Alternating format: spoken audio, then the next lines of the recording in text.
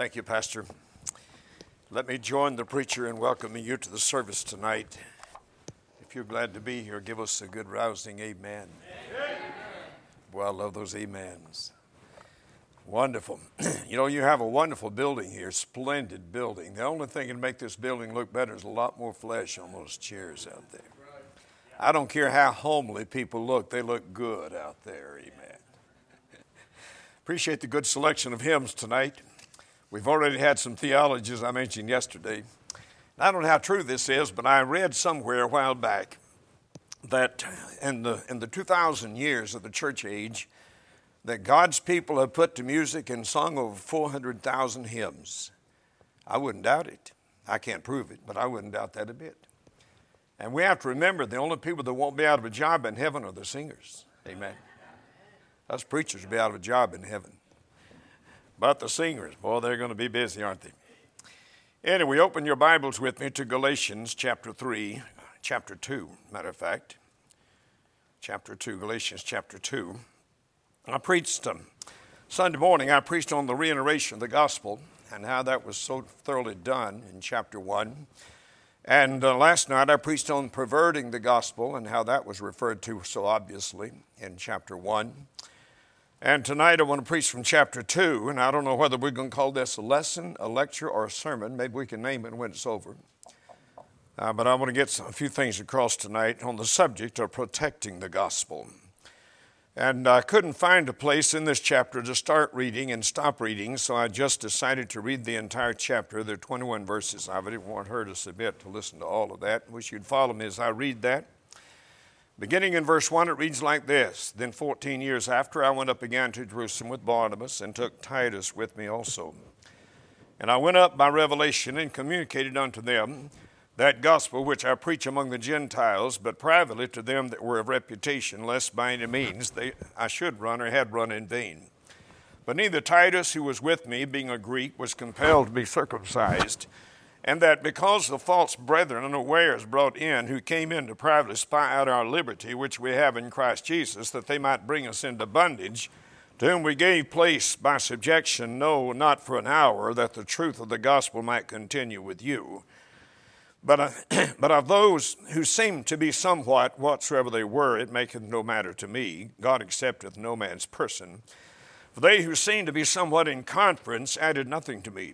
But contrariwise, when they saw that the gospel of the uncircumcision was committed unto me, as the gospel of the circumcision was unto Peter. For he that wrought effectually in Peter to the apostleship of the circumcision, the same was mighty in me toward the Gentiles. And when James, Cephas, and John, who seemed to be pillars, perceived the grace that was given unto me, they gave to me and Barnabas the right hands of fellowship, that we should go unto the heathen, and they unto the circumcision. Only they would that we should remember the poor, the same which I was also forward to do. But when Peter was come to Antioch, I withstood him to the face, because he was to be blamed. For before that certain came from James, he did eat with the Gentiles. But when they were come, he withdrew and separated himself, fearing them which were of the circumcision. And the other Jews dissembled likewise with him, insomuch that Barnabas also was carried away with their dissimulation. But when I saw that they walked not uprightly according to the truth of the gospel, I said unto Peter before them all, If thou, being a Jew, livest after the manner of the Gentiles, and not as do the Jews, why compellest thou the Gentiles to live as do the Jews? We who are Jews by nature and not sinners of the Gentiles, knowing that a man is not justified by the works of the law, but by the faith of Jesus Christ, even we have believed in Jesus Christ, that we might be justified by the faith of Christ and not by the works of the law. For by the works of the law shall no flesh be justified. But if while we seek to be justified by Christ, we ourselves also are found sinners, is therefore Christ the minister of sin? God forbid. For if I build again the things which I destroyed, I make myself a transgressor. For I, through the law, am dead to the law, that I might live unto God. I am crucified with Christ, nevertheless I live, yet not I, but Christ liveth in me. And the life which I live now in the flesh, which I now live in the flesh, I live by the faith of the Son of God, who loved me and gave himself for me. I do not frustrate the grace of God, for if righteousness come by the law, then Christ is dead in vain. With that, let's bow our heads now and pray again. Father in heaven, thank you for the good service already tonight, the splendid fellowship we enjoy with the best people on earth, God's people, and the hymns we've been able to sing together as we've exalted and lifted up our Savior and blended our voices together as we did that. We've been blessed already. The Spirit of God has already touched this service tonight, and we could leave now and say we've been blessed. But I pray that you would help me tonight to enlarge upon the text that I've read and the message that I intend to preach tonight. I pray that you would give me clearness of mind and good continuity in my thoughts and my statements, that my choice of words would be the very best in order to most effectively and intelligently communicate a message to every heart present. And it is my prayer that you'd help me to preach tonight in such a manner that even the youngest person here would get something from the sermon tonight. And Lord, I do not know the hearts of these people at all. There could be someone here tonight that isn't saved. Should that be the case, I pray that they would cross that line once again. And that line that takes them out of darkness and death into the light and life of the Lord Jesus Christ. Thank you for the young lady that got saved yesterday morning. And Lord, there are people listening to this service tonight, perhaps that are unsaved. Help them to realize they can get on their knees in their home wherever they are right now and give their hearts to Christ and be born again. Do something for us that would improve the quality of our Christianity tonight. Give us a greater resolve to live the Christ life than we've ever had before. I pray for that in Jesus' name. Amen. By way of introduction, I want you to notice in chapter 2, Paul is about to launch a mighty defense of the gospel. But before we go into that, I want you to notice in chapter 1, he gives us kind of a short biographical sketch of his life. You might notice in chapter 1, he mentions persecution, the persecution of believers. We have to realize that that's what Paul did before he got saved. That was his occupation, so to speak.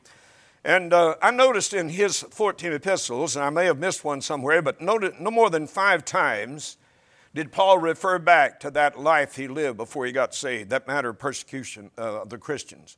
He only referred to that, in my opinion, about 5 times. And what that tells me is, and by the way, he did in Galatians 1:13, for you have heard of my conversation, which means my conduct, in time past in the Jews' religion, how that beyond measure I persecuted the church of God and wasted it. Beyond measure, he said. He was he was the most zealous Pharisee there was around. And he demonstrated that. In Acts 26 and verse 9 and 10, you don't have to turn to this. He said, I verily thought with myself that I ought to do many things contrary to the name of Jesus of Nazareth, which thing I also did in Jerusalem, and many of the saints did I shut up in prison, having received authority from the chief priests. When they were put to death, I gave my voice against them. One thing I'm saying here is that Paul never forgot where God got him, nor did he dwell on it. We ought not to ever forget the pit from which we were plucked, nor the rock from which we were hewn, but we ought not to dwell on it.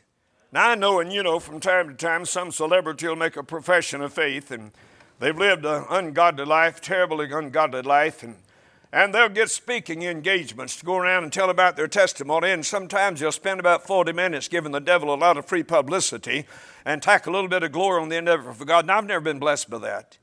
I think we ought to let the devil have about 5 minutes and give God 40 minutes, amen. Anyway, we should never forget where God got us. But notice persecution. Having said that, persecution is a reality. Not just lately, but always it has been that way. It was that way in the days of the apostles. Somebody did some research recently, an organization that I have high regard for, and they said 90% of the religious persecution in the world is against Christians. And I believe that, maybe even more than that. But 90% of the... Do you realize an organization also said this, and I'm quoting what they said because I don't know myself, but they said there have been more martyrs in the last 100-year period than any 100-year period since the days of the apostles. Now, notice that takes in the dark ages when the Roman church martyred about 50 million of our ancestors. And yet they say more martyrs in the last 100-year period than any 100-year period since the days of the apostles. Now, what that means is there have been a lot of people paid the price in the last 100 years. And they have paid with their lives for being Christians. The Bible said in 1 Peter 4:12, Beloved, think it not strange concerning the fiery trial which is to try you, as though some strange thing happened unto you. Need I say more? Amen. What about 1 Peter 4:16? Yet if any man suffer as a Christian, let him not be ashamed. I believe if you could be a Christian without Christ in your life, you'd get by pretty good. But it's Christ that's the problem here. The devil hates the Christ that lives in your life, and the more obvious he is in your life, the more opposition you're going to incur from the adversary. And listen, you can't change that. You remember what Jesus said in John 15:19? If you were of the world would love its own, but because you're not of the world, but I've chosen you out of the world, therefore the world hateth you. You remember what he said to the disciples when he was about to send them out in John chapter 16? Beginning in verse 1. These things have I spoken unto you, that you should not be offended. They shall put you out of the synagogues. Yea, the time cometh that whosoever killeth you will think they doeth God a service. And these things will they do unto you, because they have not known the Father nor me. What I'm saying, to put in field of phraseology, is this. If you're going to serve God in the next several years in America, you're going to get more hurt than your feelings. And listen, folks, the greatest persecution most Baptists have ever had is just getting their feelings hurt. Amen. I'm talking about up until now, but it's changing. It's changing. I'm going to tell you it's changing mighty fast. But notice he mentions the persecution of the church. That's part of his background. Also, he mentioned his salvation in Christ in verse 15 of chapter 1. When it pleased God, the Bible said, who separated me from my mother's womb and called me by his grace. I want to tell you why you're saved tonight is because of the grace of God. Amen. He called me by his grace. Paul had two calls on his life. He had a call to Christ in Acts chapter 9. You remember that story there, beginning in verse 5, 6, and 7, and so forth.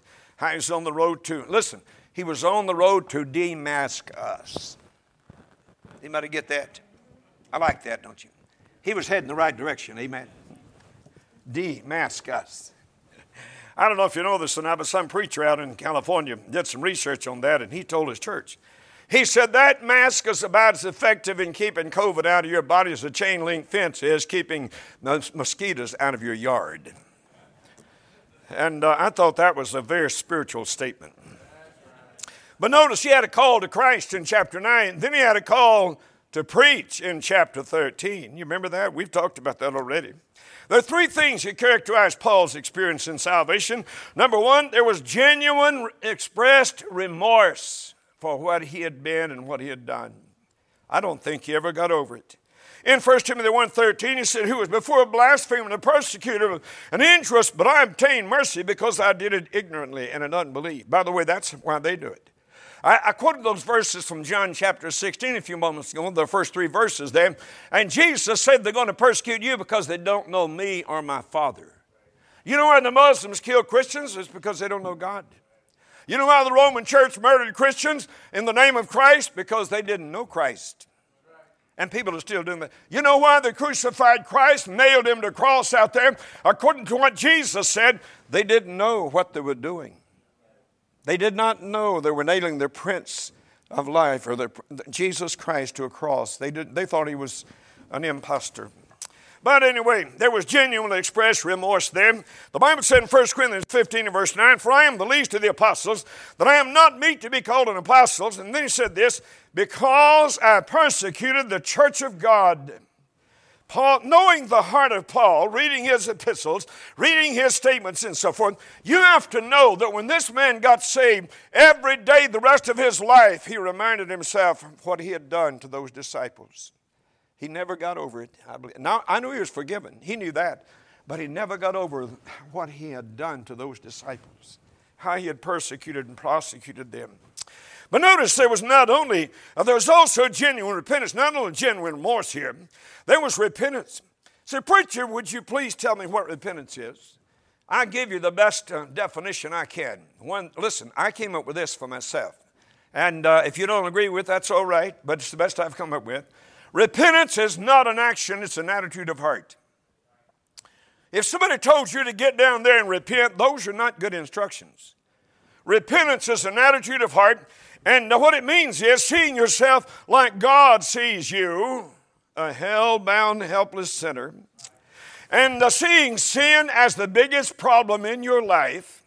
And seeing the Savior as the only solution to it. When you've come that far, you're in a good position to put saving faith in Jesus Christ. Amen. And the reason I emphasize that, one reason, is because in our world today, some preachers of stature in America have already said that repentance is not a New Testament doctrine, has nothing to do with salvation. Now, I don't know where they come up with that. In my Bible, it's still in there. I was on a plane coming from out west, and I don't know where I was going, but I just had a few hours on a plane, and I was reading a publication about one of the preachers who had a lot of stature in America. And I'm not talking about Jack Hyles, I'm talking about somebody else. And he said in that publication, repentance is not a New Testament doctrine, has nothing to do with salvation. And I thought, he couldn't mean that. I read the whole article, and that's what he had said, and I thought he could not mean that. I read the next article where he defended in that one what he had said in this one, which means he really believed that. Listen, it's in the Bible, folks. It's still there. How about Luke 13:3? I tell you, nay, but except you repent, you shall all likewise perish. God thought so much of that statement, he said it twice. He said it again in verse 5, identically. Then we have verses like Luke 24:47, and the repentance or remission of sin shall be preached in his name among all nations, beginning at Jerusalem. In Acts 17:30, the times of this ignorance God winked at, but now commandeth all men everywhere to repent. Folks, preachers, we need to lock our arms together and march across America and cry out for America to repent. Amen. Something's going to save us if anything does. Paul said in 1 Timothy 1:15, this is the faithful saying, worthy of all acceptation, that Christ Jesus came into the world to save sinners, of whom I am chief. Expressing and more or less expressing how he felt about himself. By the way, I came up with my definition of repentance from God. Here's what I mean by that. In the Old Testament, several times, you'll see the statement, and God repented, and the Lord repented. And every time you see that, he changed courses and went a different direction. Now, repentance is not a change, but it precipitates one. When a person repents, they really repent, they're not going to keep going the same direction they were going. A change takes place following that. So that's kind of old-fashioned. That's exactly what I am, amen. And I have no intention of changing. There was genuine remorse, there was genuine repentance, there was genuine regeneration. I want to tell you, when Paul got, listen, Paul got saved. I mean, he didn't just get plain saved, amen. He got saved, amen. You know what I'm saying? He never had to be restored. They never had to have a delegation go out and find him and what's wrong, why are you not doing the work of God? Nobody had to go look for him. Listen, when he got saved, he locked on like a bulldog, and he never missed a step the rest of the way. Oh my, that verse is still in the Bible, folks, 2 Chronicles 5:17. Therefore, if any man be in Christ, he is a new creature. Old things are passed away, behold, all things have become new. Paul never had to be restored. By the way, he was a highly educated individual. We know that, don't we? He had a BA and a DD. Born again devil disturber. Amen. Boy, he was that. But he mentions his persecution of the church, his salvation experience. He also mentioned his induction into the ministry. In chapter 1, verse 15, he said, when it pleased God who called me separated my mother's womb, called me by his grace to reveal his son to me, that I might preach him among the heathen. God called him to preach. Listen, when I was 15 years old, I got saved. I can't explain this, folks, but I really believe I knew before I got saved, God wanted me to be a preacher. I can't explain it. Don't ask me to explain that. I can't explain it. And it could have been so with this character here. Amen. When I pastored for 19 years, I had several young men to acknowledge the call to preach. But look at me. I never called a one. That's not our call. Amen. I'd have a young man come in my study, and he comes in, he says, Pastor, Brother Fielder, Dr. Fielder, I believe God wants me to be a preacher. And they thought I would jump up, boy, and hop around the room and shout, rejoice. I just looked at him. later they would say, I didn't know how to take you. I thought you'd be shouting for me to tell you that God called me to preach. You know why I didn't? I'm not encouraging him at all. You know why? The worst place a young man can be is in the ministry if God hadn't put him there. I've never called a one, brother, and I don't intend to. My son, we were out soul winning one night, headed back to the house, and he was 16 years old. That's the age when I acknowledged the call to preach too. He said, Dad, I believe God wants me to be a preacher. And I said, son, there's one thing you can remember. He said, what's that, Dad? I said, you have to remember that I never called you. I'm glad you're going to be a preacher, but I want you to know you don't have to be a preacher to please your dad. Because a lot of young men have done that. A lot of young men have been called by their pastors, their grandparents, maybe even their parents. And listen, it's going to get rough. It's rough enough when God's in it. Could we have some amens out of these pastors here? So you don't know what it's like to put up with a crowd like you. Strike that last statement, please. Anyway, God's still calling young men to the ministry, and thank God he is. And but notice something. Notice also two things here, and yet I'm almost down to my sermon already. Two things in this context. Paul is in the process of defending the gospel in Galatians chapter 2. And you know what he said in Philippians 1:17? I am set for the defense of the gospel, implying that the gospel does need some defense, especially in our world, folks. There's a war against the gospel. But notice in the process of doing this, he refers to three things.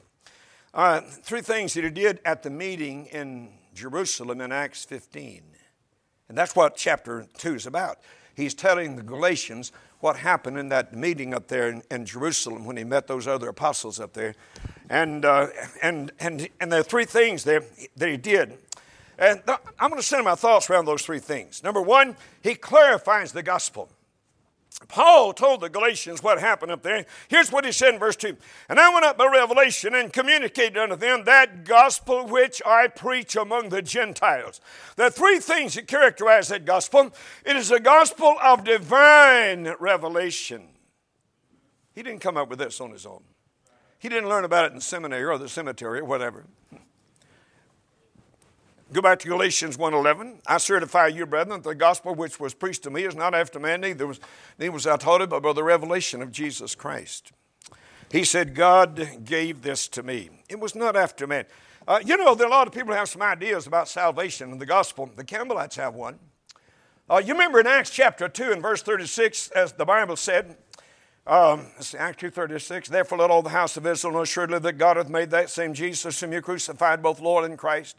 When they heard these things, they were pricked in their hearts and said unto Peter the rest of the apostles, men and brethren, what shall we do? Verse 38, and Peter answered and said, repent and be baptized everyone in the name of Jesus Christ for the remission of sins, and you shall be filled with the Holy Ghost. You shall receive the Holy Ghost, filled with the Holy Ghost.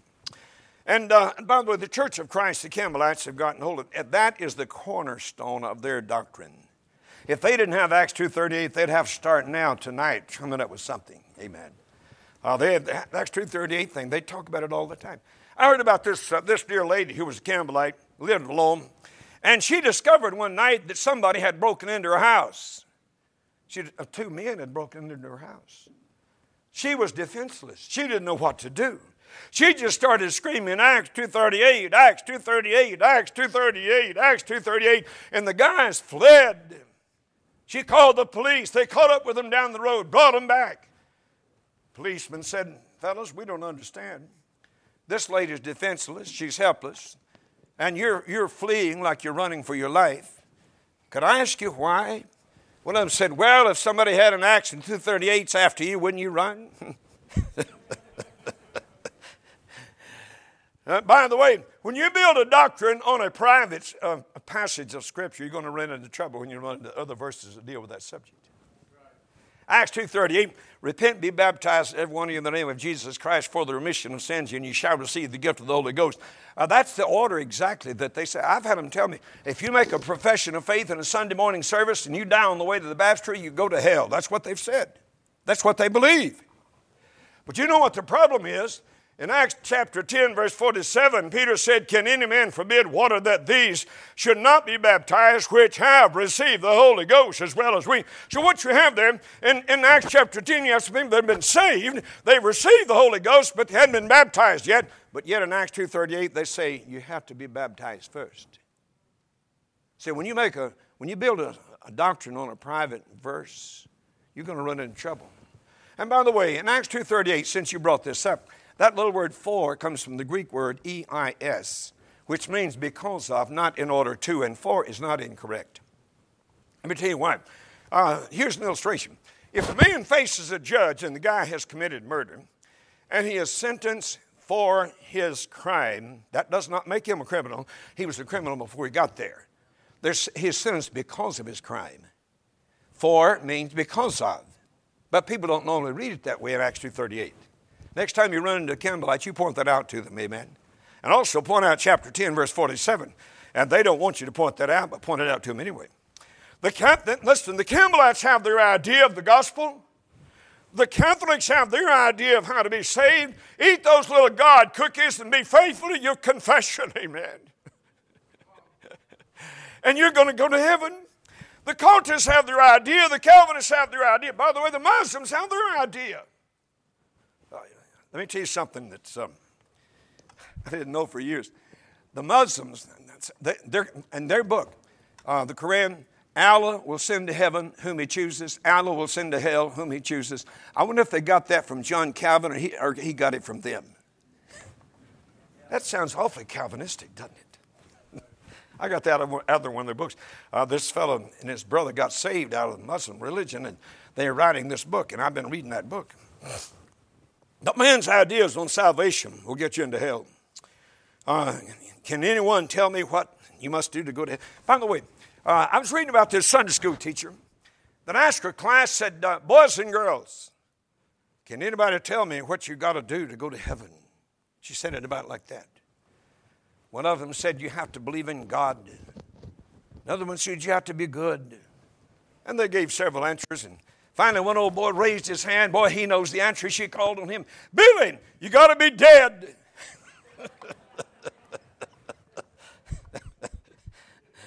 Oh, my.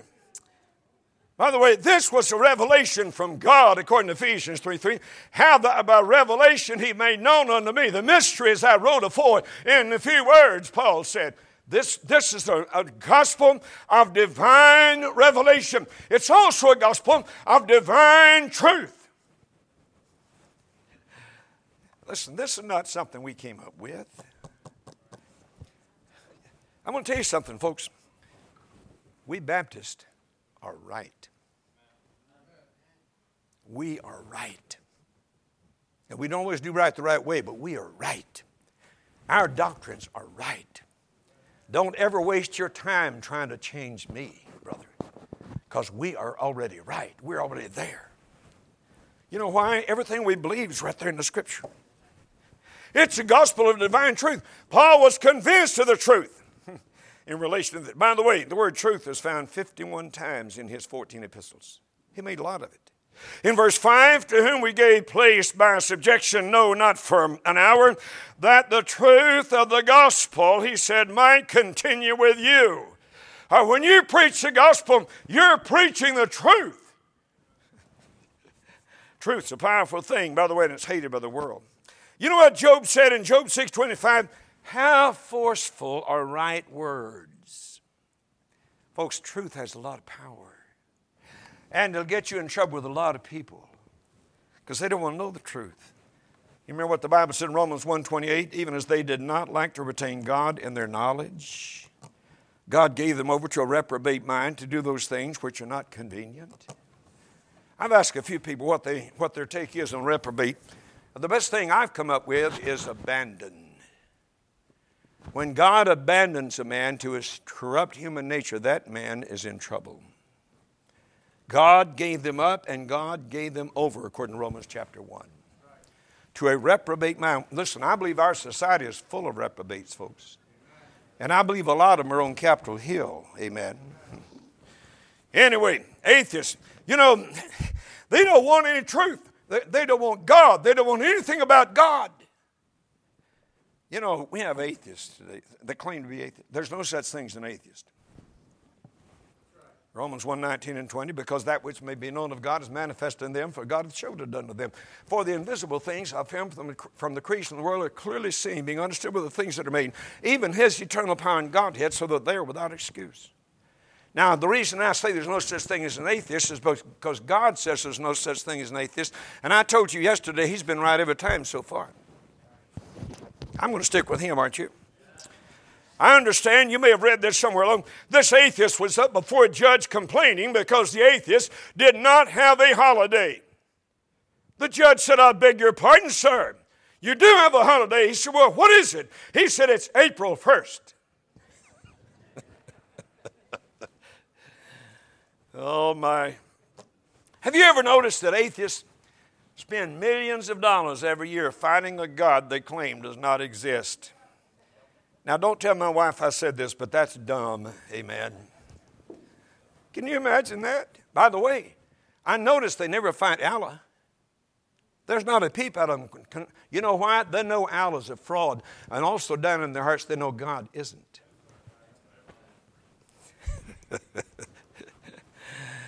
Oh, my. They can't handle it. You know why they turn red in the face when you quote Scripture to them? They can't handle it. They can't handle it. I may have told you about this. There's a trucking company in Atlanta, Georgia, that when they hire drivers or prospective drivers, they have them take a polygraph test. And that's a lie detector, if you don't know. And one of the questions on that polygraph is, do you believe in God? And here's what they said. Every time someone says no, the polygraph says they lied. That's in keeping with what the Bible says. There's no such thing as an atheist. They're a bunch of liars. They ought to say, I'm a rebel. I refuse to believe what I know in my heart is true. But let's talk about truth for a few moments. Truth is very important to God. I'm going to give you some scripture. In John 1:14, the Bible said the Word was made flesh and dwelt among us. We beheld His glory, the glory as of the only begotten of the Father, full of grace and truth. And John bare witness of Him and cried, saying, This is He of whom I speak. He that cometh after me is preferred before me, for He was before me. And of His fullness of all we received in grace for grace. For the law was given by Moses, but grace and truth came by Jesus Christ. You can take what Jesus says, folks. Matter of fact, John 16:7. Nevertheless, I tell you the truth, Jesus said. I want to tell you, when you find what Jesus said about anything, you don't need a second opinion. He tells the truth about heaven, truth about hell, truth about sin, truth about Satan. He tells the truth about everything. Brother, you can build a sermon on whatever he says. You don't need a second opinion. John 8:32, ye shall know the truth, and the truth shall make you free. John 14:6, Jesus saith unto him, I am the way, the truth, and the life. In John 17:17, in that great priestly prayer, Jesus prayed to the Father. He said, sanctify them through thy truth. Thy word is truth. Listen, if the Bible only said that one time and that was it, that's all God would have had to say.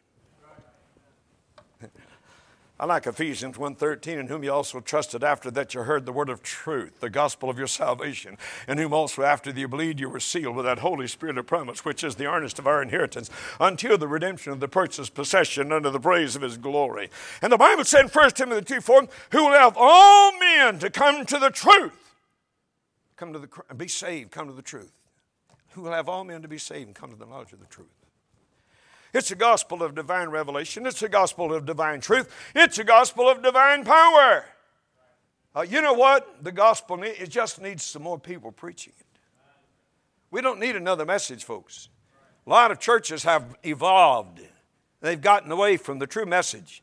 And they're pulling a big crowd in. But you just have to guess how many of those people are not regenerated. In these generic churches where they stand for nothing and fall for everything. By the way, they're not winning souls. Since you brought it up, I'll tell you that. They're not winning souls. You know what they're doing? They're getting people out of churches like this one that are looking for a comfort zone to serve God in. If they can go there for a few minutes on Sunday and get entertained and get a little sermonette and go home and their conscience is soothed for the rest of the week. So, well, we don't have to come. The Bible doesn't say to come to church on Sunday night. I'll tell you what it does say.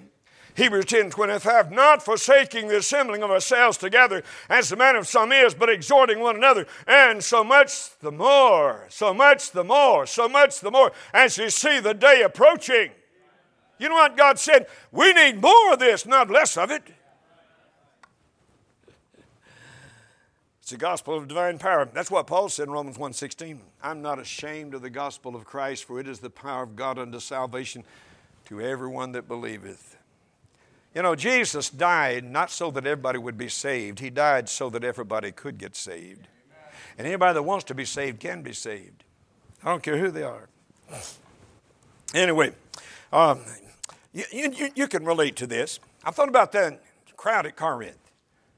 You know, they are carnal. They were known as. Did you know that Paul wrote 100 chapters in the New Testament, and 29 of them were directed to one church, the Corinthian church.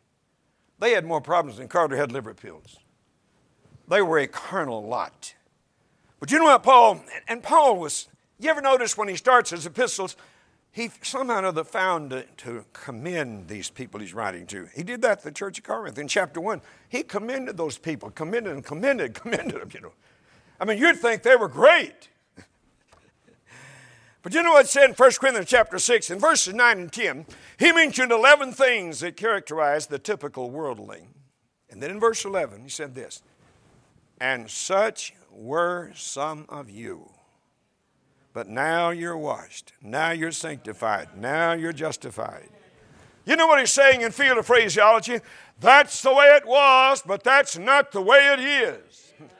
The gospel changed that, amen. The gospel's the power of God unto salvation. You know, once you get saved, you can never be who you were and things be as they were again. It's impossible. You get the Almighty God of Isaiah 9:6 in you and the mighty God of Genesis 17:1 in you, and you're not going to be the same as you were. It's going to make a difference in your life. You can't explain men like Sam Jones apart from the power of the gospel. Old Sam Jones was an accomplished lawyer at a young age, a brilliant lawyer, but liquor got him. And his testimony was he was in a bar and he was about to take another drink and he saw himself in the mirror. Now, if I was running a bar, there'd be no mirror back there. These guys don't need to see what they look like, amen. But he saw himself and he looked at himself and he said, is this what has happened to the once great lawyer, Sam Jones? And he threw that little glass to the floor, burst it into 1,000 pieces. And he went out and he gave his heart to God. And he went to the barber shop and got a shave and a shower. Went to the closure, got a new suit of clothes. Went home, knocked on the door. His wife came to the door. He said, honey, you have a new husband. And she thought he was drunk again. But he became a firebrand for God. You know why? Because of the power of the gospel. You've never met anybody the power of the gospel can't change if they'll let God work it. You can explain C.I. Scofield, the guy who edited the Scofield Bible. I understand he had a friend who was kind of timid, I guess, like a lot of us are. But he went to his office one day and he said, Scofield, why aren't you saved? Mr. Scofield said, well, doesn't the Bible say somewhere that no drunkard shall enter into the kingdom of God? He said, I didn't ask you that. I asked you why you're not saved. He gave another reason. Finally, he ran out of excuses. And he got on his knees and gave his heart to God. See how Scofield said, I felt the chains of sin fall off while I was on my knees that day. You know why? The power of the gospel, amen. My goodness. That's not to make a Presbyterian shout. It'll stir us Baptists a little bit. Notice he clarifies the gospel, and notice he contends for the gospel in verse 4 and 5. And that because of false brethren unawares brought in, who came in private to spy out our liberty which we have in Christ Jesus, to whom we gave place by subjection, no, not for an hour, that the truth of the gospel might continue with you. I told you what he said in Philippians 1:17, I am set for the defense of the gospel. And Paul said in Philippians 1:27, only let your conversation be as it becometh the gospel of Christ, that whether I come and see you or else be absent, I may hear of your affairs, that you stand fast in one spirit with one mind, striving together for the truth of the gospel. You know, there's an implication there, and it's this, you're going to have to strive for the truth. There's a war against the truth. The devil fights it every single day. And a lot of churches have not survived it. They have compromised it. And what did Jude say about it in verse 3? Beloved, I gave all diligence to write on you this common salvation. It was needful for me to write on you and exhort you that you should earnestly contend for the faith which was once delivered unto the saints. For there are certain men crept in unawares, who before of old ordained to this condemnation, ungodly men, turning the grace of our God into lasciviousness and denying the only Lord God and our Lord Jesus Christ. Paul is contending for the gospel. There are two things involved in defending the gospel. Number one, it involves real conviction. See, the dictionary defines conviction like this: the act of being convinced. If you're really convinced about something, you won't be mealy-mouthed with it. If you're really convinced of it, you'll be outspoken with it. If you're really convinced. And the legal courtroom definitions go something like this: are you ready for this? Something you will die for. A judge told some Christians in a courtroom several years ago, if you're not willing to die for it, it's not a conviction, it's a preference. And I fear that a lot of our convictions really are preferences and would be given up under some circumstances, but we need some convictions, amen. Boy, Paul had some convictions.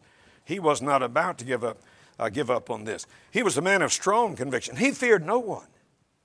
As a matter of fact, a good illustration of that be in Acts 21, verse 13. They warned him not to go to Jerusalem. They're going to bind you up there. Don't go up there. You know what he said in that verse? What mean ye for to weep and to break mine heart? I'm ready not only to be bound in Jerusalem, but I'm willing to die for Jesus. He was not afraid. You know what it said in 2 Timothy 4:6? For I am now ready to be offered. The time of my departure is at hand. I've fought a good fight. I've finished my course. I've kept the faith. Henceforth there is laid up for me a crown of righteousness, which the Lord, the righteous judge, shall give me at that day, and not to me only, but to all them that love his appearing. It involves conviction. It also involves confrontation. You're going to have that. Paul was a confrontational preacher. He confronted whoever needed to be confronted. He confronted false brethren, according to verses 4 and 5 that I read to you there in Jerusalem. He confronted Peter at Antioch. And in verse 11, when Peter was come to Antioch, I withstood him to the face because he was to be blamed. Listen, he confronted false teachers. He confronted compromisers. There was no compromise when it came to the gospel as far as Paul was concerned. Now, I'll have to tell you this, and you don't have to agree with this, but you do have to realize that I'm usually right. God tolerated some things he didn't approve of. That's right. I don't think it was ever God's will for David to have more than one wife. Or Abraham or Isaac or anybody back there. God still tolerates some things that he doesn't really approve of. And we have to do that. Pastors have to do that. I mean, you pastor in church, you have people at all different levels of spiritual growth, maturity or immaturity or whatever. And he has to minister to all of them. So he's going to tolerate some things that he can't really change, that he doesn't approve of. But when it comes to the gospel, there is no compromise. There is no compromise when it comes to the gospel. Paul was not going to have the modernist or the priest or the rabbi sitting on the platform when he was preaching. Can you relate to that? One evangelist that was America's evangelist, Billy Graham. When he first started out, he was as sound as he could be doctrinally. He had good meetings and so forth. But as he grew in popularity, a lot of that stuff fell off to the point that he'd have Roman Catholics sitting on the platform, the priests sitting on the platform. And the workers were instructed that if a Roman Catholic comes to the altar to be saved, you lead them to Christ, but you send them back to their church. That's right out of that's the devil, folks. That's right. And he'd have those people sitting on the platform with him. Well, it wouldn't happen with Apostle Paul, amen. Well, I was so adamant about the gospel. He knew that you have to be right about. Here's why Paul was so adamant about this. He knew if you're wrong about the gospel, you can be right about everything else, and you're going to miss heaven a million miles. He also knew if you're right about the gospel, you can be wrong about a lot of things, and you're still going to heaven. Amen? Vance Havner said, even the charismatics, there's going to be some charismatics in heaven if they don't run past it.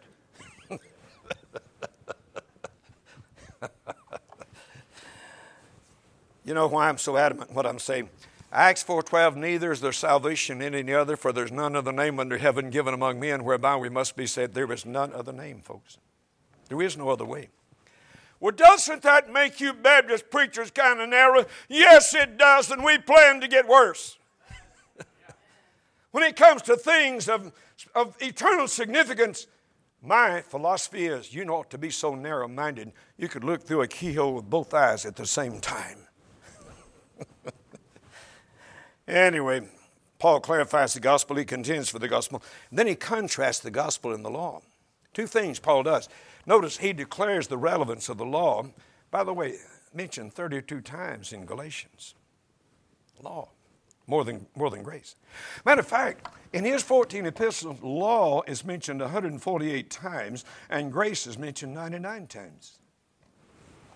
That says something to me. It might not say a lot to you, but it does to me. There are two things we need to know about the law. We need to know about the powerless nature of it. Verse 16 said, knowing that a man is not justified by the works of the law. Now, you and I that are born again, how many of us are saved, say amen. Amen. You have been made just in the sight of a holy God that cannot look on sin. But the law is not because of the law. Verse 21 said, I do not frustrate the grace of God, for if righteousness come by the law, then Christ is dead in vain. Tell the Seventh-day Adventists to put that in their pipe and smoke it, amen. They pretty much believe that if you don't observe the law, you're not going to. You know what? They believe you observe the law of the Sabbath. Well, at least they say they do. They don't really believe that, because if they did, they'd stone the people that violated. Because the same scripture that gives that Old Testament scripture that tells them to keep the Sabbath and make it holy, keep the Sabbath, also says they're to stone the ones that violate that. They don't do that. I'm kind of glad they don't, but they don't do that, do they? Romans 8:3, listen to this. For what the law could not do in that it was weak through the flesh, God sending his own Son in the likeness of sinful flesh, and for sin condemned sin in the flesh. Galatians 3:11, that no man is justified by the law in the sight of God, it is evident. How about Hebrews 10:4? For it is not possible that the blood of bulls and goats should take away sins. That means all those sacrifices in the Old Testament, folks, were figures. They were not actually taking sin away. They were symbolizing a sacrifice that was going to come one day when the one sacrifice was made permanently.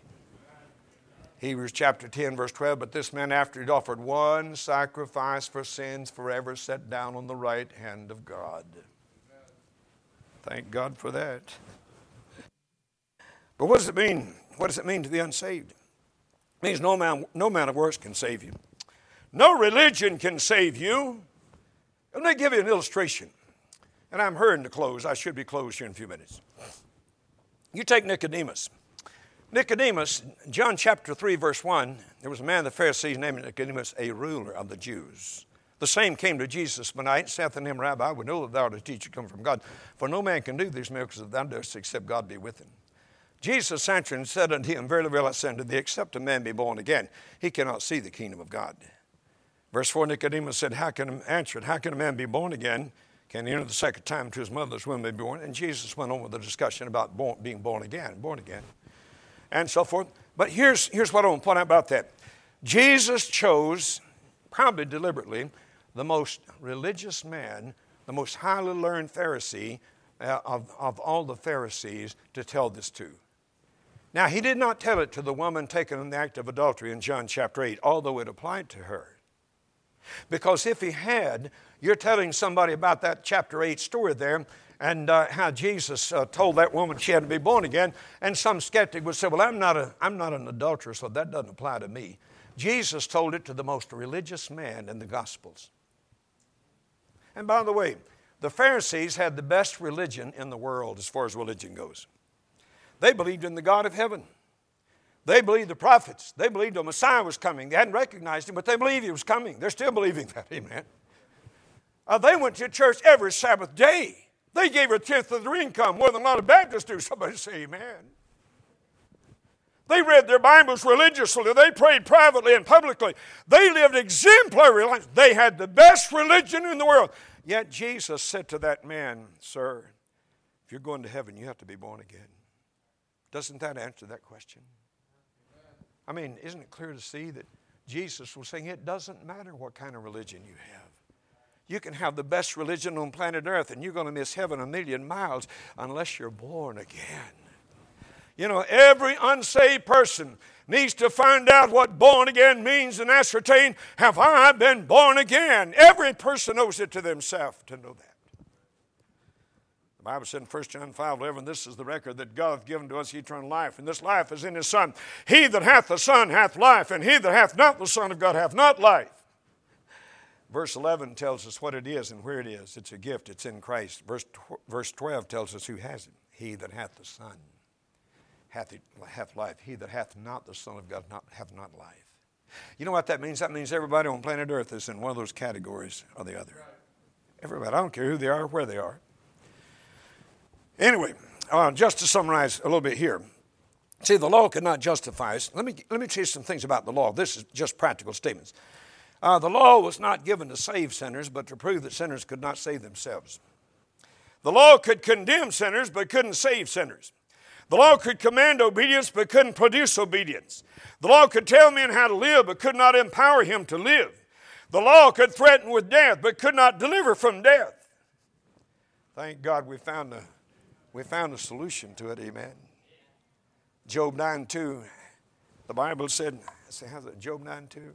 I know it is silver truth, but how shall a man be just with God? That wasn't answered back there. The question was raised, but it wasn't answered. Thank God it's answered in the New Testament. Romans 5:1, therefore being justified by faith, we have peace with God through our Lord Jesus Christ. If you've been born again, the war is over between you and God. You have peace with God. Romans 4:5, but him that believeth not, but him that worketh not, but believeth on him that justifieth the ungodly, his faith is counted for righteousness. You know how Abraham was justified before God? His faith was. You know what the Bible said in Galatians 3:8? The gospel was preached to Abraham.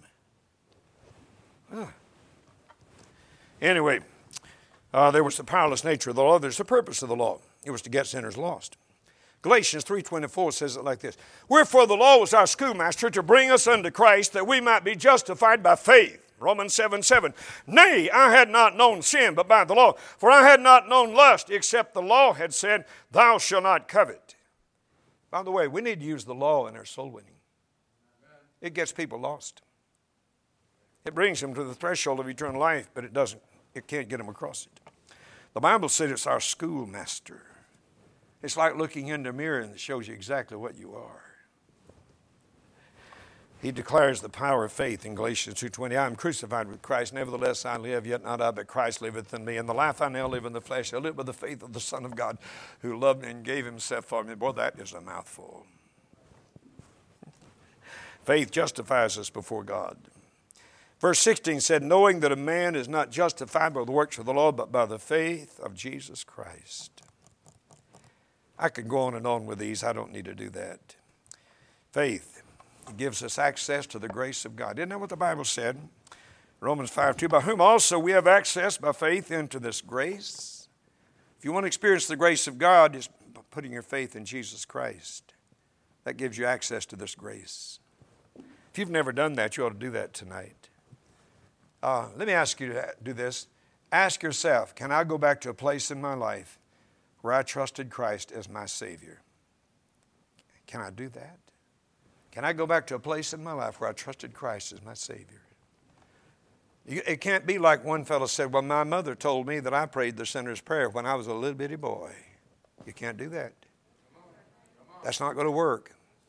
You have to know that you intelligently, deliberately, and sincerely said yes to Jesus. Somewhere back there. And that's when you became born again. You've listened well. I appreciate it. I want you to stand. I want our musicians to come. I could go on with this a little while longer. I don't think it's necessary. I kind of feel like I'm preaching to the choir tonight. I know I'm not preaching something you don't know about. Anyway, while we're standing with our heads bowed and our eyes closed, Father in heaven, thank you for the Word of God. that we've been able to elaborate on tonight and consider. And I trust the Holy Spirit has used it to encourage every believer in the building and perhaps challenge someone who isn't a believer to become a believer. I pray for every decision that should be made tonight that it will be made and Jesus will be glorified by it. We'll all be edified by it, and I pray in Jesus' name. While our heads remain bowed and our musicians are playing for us,